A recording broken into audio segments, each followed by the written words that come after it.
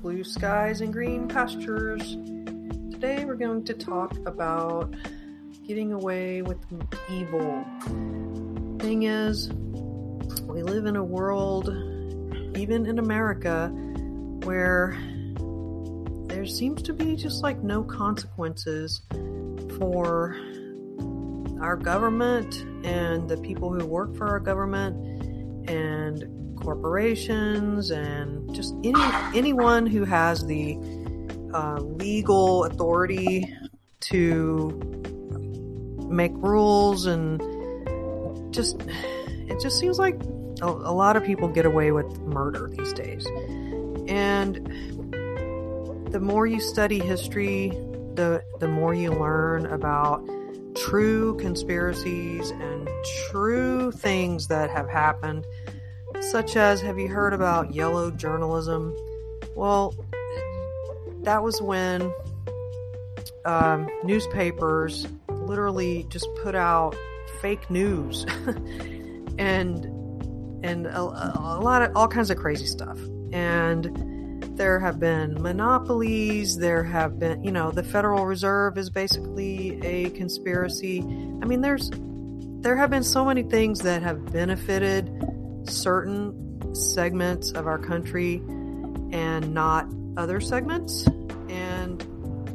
But really, what can we do about it? As long as the rest of us are at peace and the majority of people are comfortable enough, have jobs, have food, have shelter, even if growing numbers of people are homeless and can't access doctors because of the increasing price of healthcare, which is basically caused by many factors beyond our control.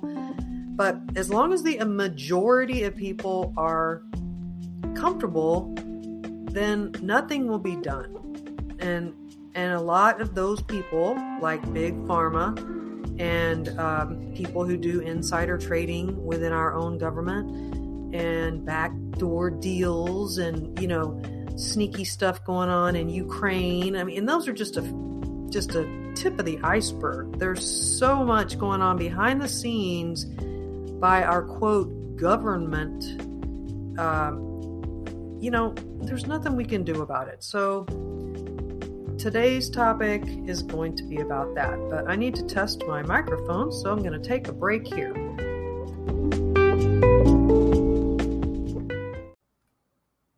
Okay, I am back. So basically what I've been thinking about is that there's a lot of people who just seem to be just kind of living their lives, and they might be paying attention to the mainstream media, but they really have no clue what's going on behind the scenes. And, that you might think, well, good for them. They don't need to know. But the fact is that kind of uninformed condition, the uninformed voter, is basically what keeps this system going so well. So as long as people don't really understand that they're being screwed over literally by the government, then they're not going to do anything to stop it. And for example, just this year, Biden has just been spending, and his administration, Congress, all of them. I just say Biden as a, quick way of putting it. The people in our government have been sending billions of dollars to Ukraine. And we have no idea what that money is being spent on. We're told that it's preserving democracy. And now they're getting ready to spend billions of dollars on other programs. I mean, they have been spending money like it's, growing on trees. And most people really just have given up. They've just given up. But the fact is, we need to vote we need to vote, because even though the Republicans are almost just as bad as far as not really, let's just leave it at they're almost just as bad. The thing is, they don't spend quite as much money on things. I mean, I don't even know if I can say that. The thing is, we really need to throw out our entire government and start over. But in the meantime, how do we live? How do we live in this world? I mean, one thing we can do is we can just keep on being good people. And I think most of my friends that are listening to this, that's how you live your life anyway. And, when you look at history, back going all the way back into written history, you can see that nothing has changed. People have been, people, governments, kings, emperors, have done this kind of thing forever. The only thing that's new now is technology. And technology is probably going to be the end of the world as we know it eventually, because people are not going to be able to keep up with the changes in technology. But in the meantime, human nature hasn't changed. So that is one thing that the worst kind of people, which are mad scientists, are hard at work with genetic modification. And I did a lot of research on that last week, before I caught the kitchen on fire. And I was really like just shocked to discover how many years ago they have started doing this genetic modification stuff. And people, Joe Q Public and me, we had no idea this stuff was going on. They don't tell the public what they're doing. They don't want us to know. But the fact is, they have a plan for us, and that plan is they're going to take away the food that we like to eat, and they're going to replace it with food created in bioreactors and labs. And I posted something on Facebook. There's a product called corn, and for some reason they spelled it QUORN or something like that. And what it is bacteria or fungus that's grown in a machine called a bioreactor. And it has a molecular structure that is just like protein, but it is fungus. It's fungus protein. So basically, it's more like you're eating penicillin than food. But they are literally selling this in the form of chicken nuggets in the store, and you can buy it. And I saw it at Brookshire Brothers. That's how I learned about it. And I was like, what is this? Because it said mycoprotein, and I'm like, mycoprotein? That sounds like a mushroom. So I started looking into it. And since then, I've also discovered that insulin that diabetics use, and they get those little pins, that stuff is made by it's a bioengineered medicine that is made by bacteria. So basically what they do is they genetically modify E. coli bacteria, and they change it so that it can't make you sick, even though we know what E. coli does. It gives you diarrhea and all that. They take it away the E. coli's ability to make you sick, and then they use the E. coli like a little factory, and they modify it so that it produces insulin, and then they give that insulin to people. And guess what they call this insulin? They call it human insulin. It's made by E. coli, but they call it human insulin. And the what did they use before that? It was insulin from the pancreas of a pig or a cow. So that was animal insulin. But they call this E. coli insulin human insulin or synthetic insulin. But it's either way. I don't see how they can call it human insulin when it's made from E. coli. And unless they're now considering E. coli to be human, I don't know. But the other thing is I discovered that there are many products that are bioengineered, and fuel and energy is one of the big ones, and that's why the price of oil and everything is going to go so high, is because they're bioengineering oil from these various microorganisms. And the saying comes to mind, just because you can do something doesn't mean that you should. And I feel like some of these mad scientists who are so enthralled with the genome, the human genome, and the modification of human beings, they are very dangerous. These people are very dangerous. And I watched a video on YouTube, and here's a few names if you want to look them up.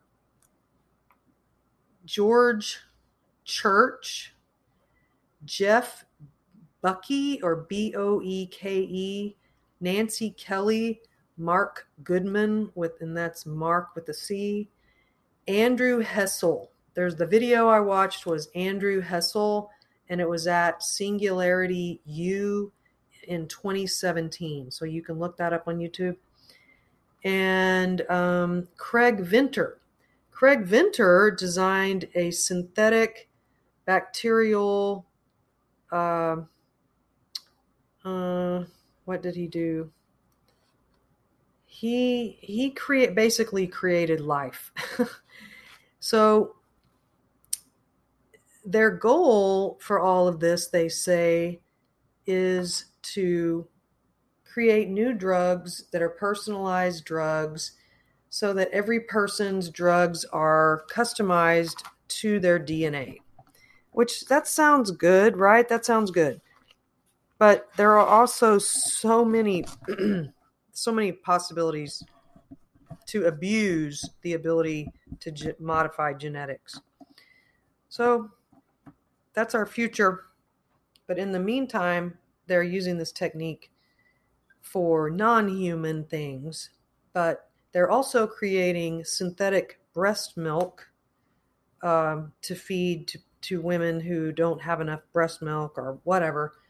I mean, there's just so many things going on, and you don't really hear about that unless you look it up yourself. So the world just keeps turning, and people just keep living their lives, and in the meantime, and these people need a lot of money. And so what they have done is they've created a system where they get the money from governments, and the government gets the money, well, from the magic money tree, which is modern monetary theory, where the US dollar can just be created out of thin air. The deficit no longer matters. They just make as much money as they want. And as long as no one complains, as long as other countries go along with this little scheme, in other words, as long as the dollar is accepted as a medium of exchange, then the dollar has value, and people will continue to buy the dollar. But if they print too much money, then, and things could go bad. It really is a house of cards, because it's built on this fake money. But it's not really fake. I mean, it's like it is fake, but it's not fake. I mean, as long as everyone's willing to play along, then the game works. But if someone starts to say, well, maybe we need to create our own money, like cryptocurrency, or, create something totally new, well, obviously they're not going to like that, and they're going to try to do something to prevent it. But in the meantime, what can we do as American citizens? Well, we can pull our heads out of the sand and study our history and stop believing that everything is fine and that all these things are just suddenly new developments. Oh, it's all Trump's fault or it's all Obama's fault. No, this stuff's been going on for a very long time. It goes back to the industrial, age, and it goes back to even before that. It's just human nature. It's just human nature. You can't go back far enough because it's always been like that. Even after the flood, it's, man continued to sin. And even after God came down and chose Abraham, chose his people, rescued them from Egypt, took them out to the wilderness, promised them all these good things, they still couldn't do the right thing. So it has to do with a lack of faith in God and a lack of submission to God's authority. And all these people that just want to make money, they have no fear of God. Or if they do, it's very lightweight fear. Or they've really convinced themselves that what they're doing is good. So we'll take a break here. And I'm going to have a part 2 of this where I'm going to talk about Agenda 2030, which is what's kind of going on behind the scenes. But the reason I did a blog on Agenda 2030 is because I feel like a lot of people have never heard of it in America, whereas in the rest of the world, the UN SDGs and Agenda 2030 they seem to be more well known. So I am wondering, how many people actually know what Agenda 2030 is. It's not some kind of conspiracy theory. It's the UN plan. So learn more about that and you will kind of understand what's going on, that's guiding a lot of the governmental decisions, which I think the biggest thing that's guiding government decisions right now is 2 things. Well, 3. We have the global healthcare that they're setting up. And then we have energy, where they are doing the energy transition against the will of the people. And then number 3 is they're setting up this technology system so that the entire world is going to be interconnected by multiple sensors and devices. And in order to do that, they need a whole bunch of computer chips. So right now, that's why you see our government saying that they're getting in the chip business. The chip business is big money. So pay attention to that. Do your research look up why are chips made in Taiwan. And you will understand what's going on, why China and Taiwan are such a big deal. So anyway, lots of stuff going on behind the scenes. But what does our government want you to look at? Monkeypox and Trump. Those are just diversions. Okay, and here's your little bonus topic. This one is about a post I wrote this week called How Much Do You Know About Agenda 2030? So a lot of people have heard of these sustainable development goals, or some people have heard of it as Agenda 2030. Well, Agenda 2030 is a plan created by the United Nations and the associated countries of the United Nations that is a very ambitious plan to end poverty and war and create a perfect world, right? Sure, we can do that. Well, and they want to do this within the next 8 years. So that's what the 2030 is about. So do you think we can create this perfect world? I mean, can we just do even one of these 17 goals? Here, let me read the goals to you. Number 1, end poverty. Number 2, zero hunger. Number 3, good health and well-being for all. 4, quality education for all. 5, gender equality. 6, clean water and sanitation. 7, affordable and clean energy. 8, decent work and economic growth. That one right there really sticks out to me as problematic. 9, industry, innovation, and infrastructure investment. 10, reduced inequalities. That's a very vague statement. 11, sustainable cities and communities. Sustainable. 12, responsible consumption and production. And they have a little recycling symbol on that one. So that sounds like they're going to tell us what we can consume and what we can produce. 13, climate action. Didn't we already have that one? 14, life below water. So that has to do with the ecosystem of the ocean. 15, life on land. 16, peace, justice, and strong institutions. 17, partnerships for the goal. Okay, so you think we can fix all that in 8 years? Well, they started working on this in the year 2000. And if I go back even further, I think these ideas, they've just evolved over the years. But in 2000, it was called the Millennium Development Goals. And they didn't do very well. They like to claim that they made a lot of progress because poverty has improved. But in my opinion, poverty improved because of capitalism, because of the end of communism and the spread of globalism, which enabled people around the world through the internet to buy and sell to each other. So in other words, as trade increased to developing nations, poverty decreased. So I don't really think it was the UN had anything to do with it, specifically the UN.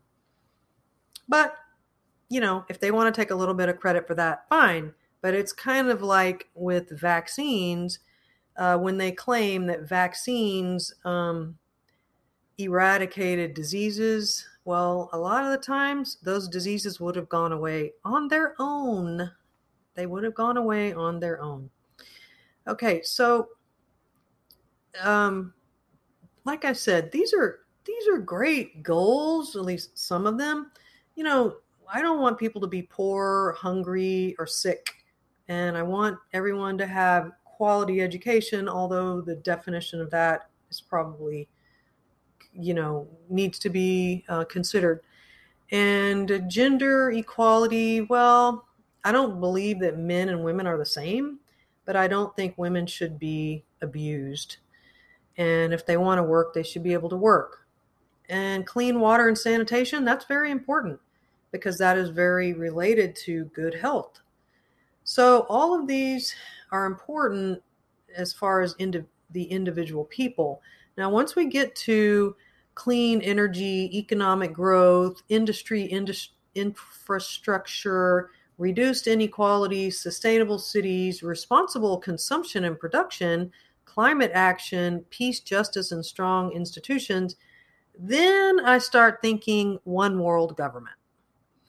And even though if you read on the UN's website, they will say that every nation retains its sovereignty and its ownership of its resources, it also implies or states indirectly that because of these agreements, each country agrees to act in certain ways.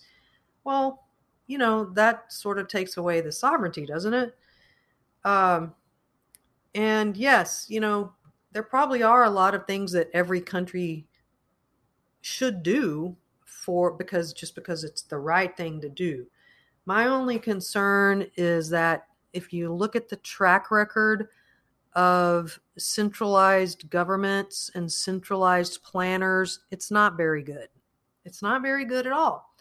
That's why I started off talking about Fauci and his Ebola vaccine and Obama, because they they were um, they were involved in a plan that made a whole lot of money for three pharmaceutical companies. One is called MAP, and they're still in business, MAPP. And then there's Regeneron. And guess what they were making? Remdesivir. And there was also Merck. And so even though there is an extremely low risk of Ebola in the US, and the number of Ebola deaths has greatly decreased around the world, they're spending billions of dollars on these vaccines and treatments. So I find that a little sketchy myself. So that is your UN Agenda 2030. And I just can't I don't know, do they really believe that they're going to do all this by 2030? And then are they to just make up like random arbitrary dates? Oh, this sounds good. 20 years. We'll make a 20-year goal, and then when that comes, we'll make another 20-year goal, because they also have one for 2050. So, by 2050, that's 28 years from now. How old am I going to be? Let's see. I am 57. So in 28 years, I'm going to be 85. So by 2050, when we have the perfect world, I hope I'm still alive so I can enjoy all this perfect peace and prosperity. It's going to be great. So anyway, let me know what you think. Send me an email or something. And I'm going to post this also in Telegram. So feel free to comment in that little, I think you can comment there, but maybe not. So anyway, let me know what you think. And in the meantime, don't be scared of COVID. Yeah, it's not fun when you have COVID. It's not fun at all. Nobody likes to have a fever or chills or headache or cough. But, keep the faith, rest, get your chicken soup, your vitamin C, plenty of water, and just let your body that God created heal itself, and it'll be okay. So thanks for listening to Blue Skies and Green Pastures. And just remember that if you look at the show notes, I'm going to put a link there to Amazon. And if you click on my link, I will get a small commission for any purchases you made after you clicked on my link. And I would greatly appreciate that. I've had a friend who has been buying things from my link, but because she's my friend, evidently they're not going to give me the commission. So that kind of not very fair, Amazon. But anyway, if I could get more people to use my Amazon link, that would really encourage me to keep up with this podcast. So God bless you and stay well.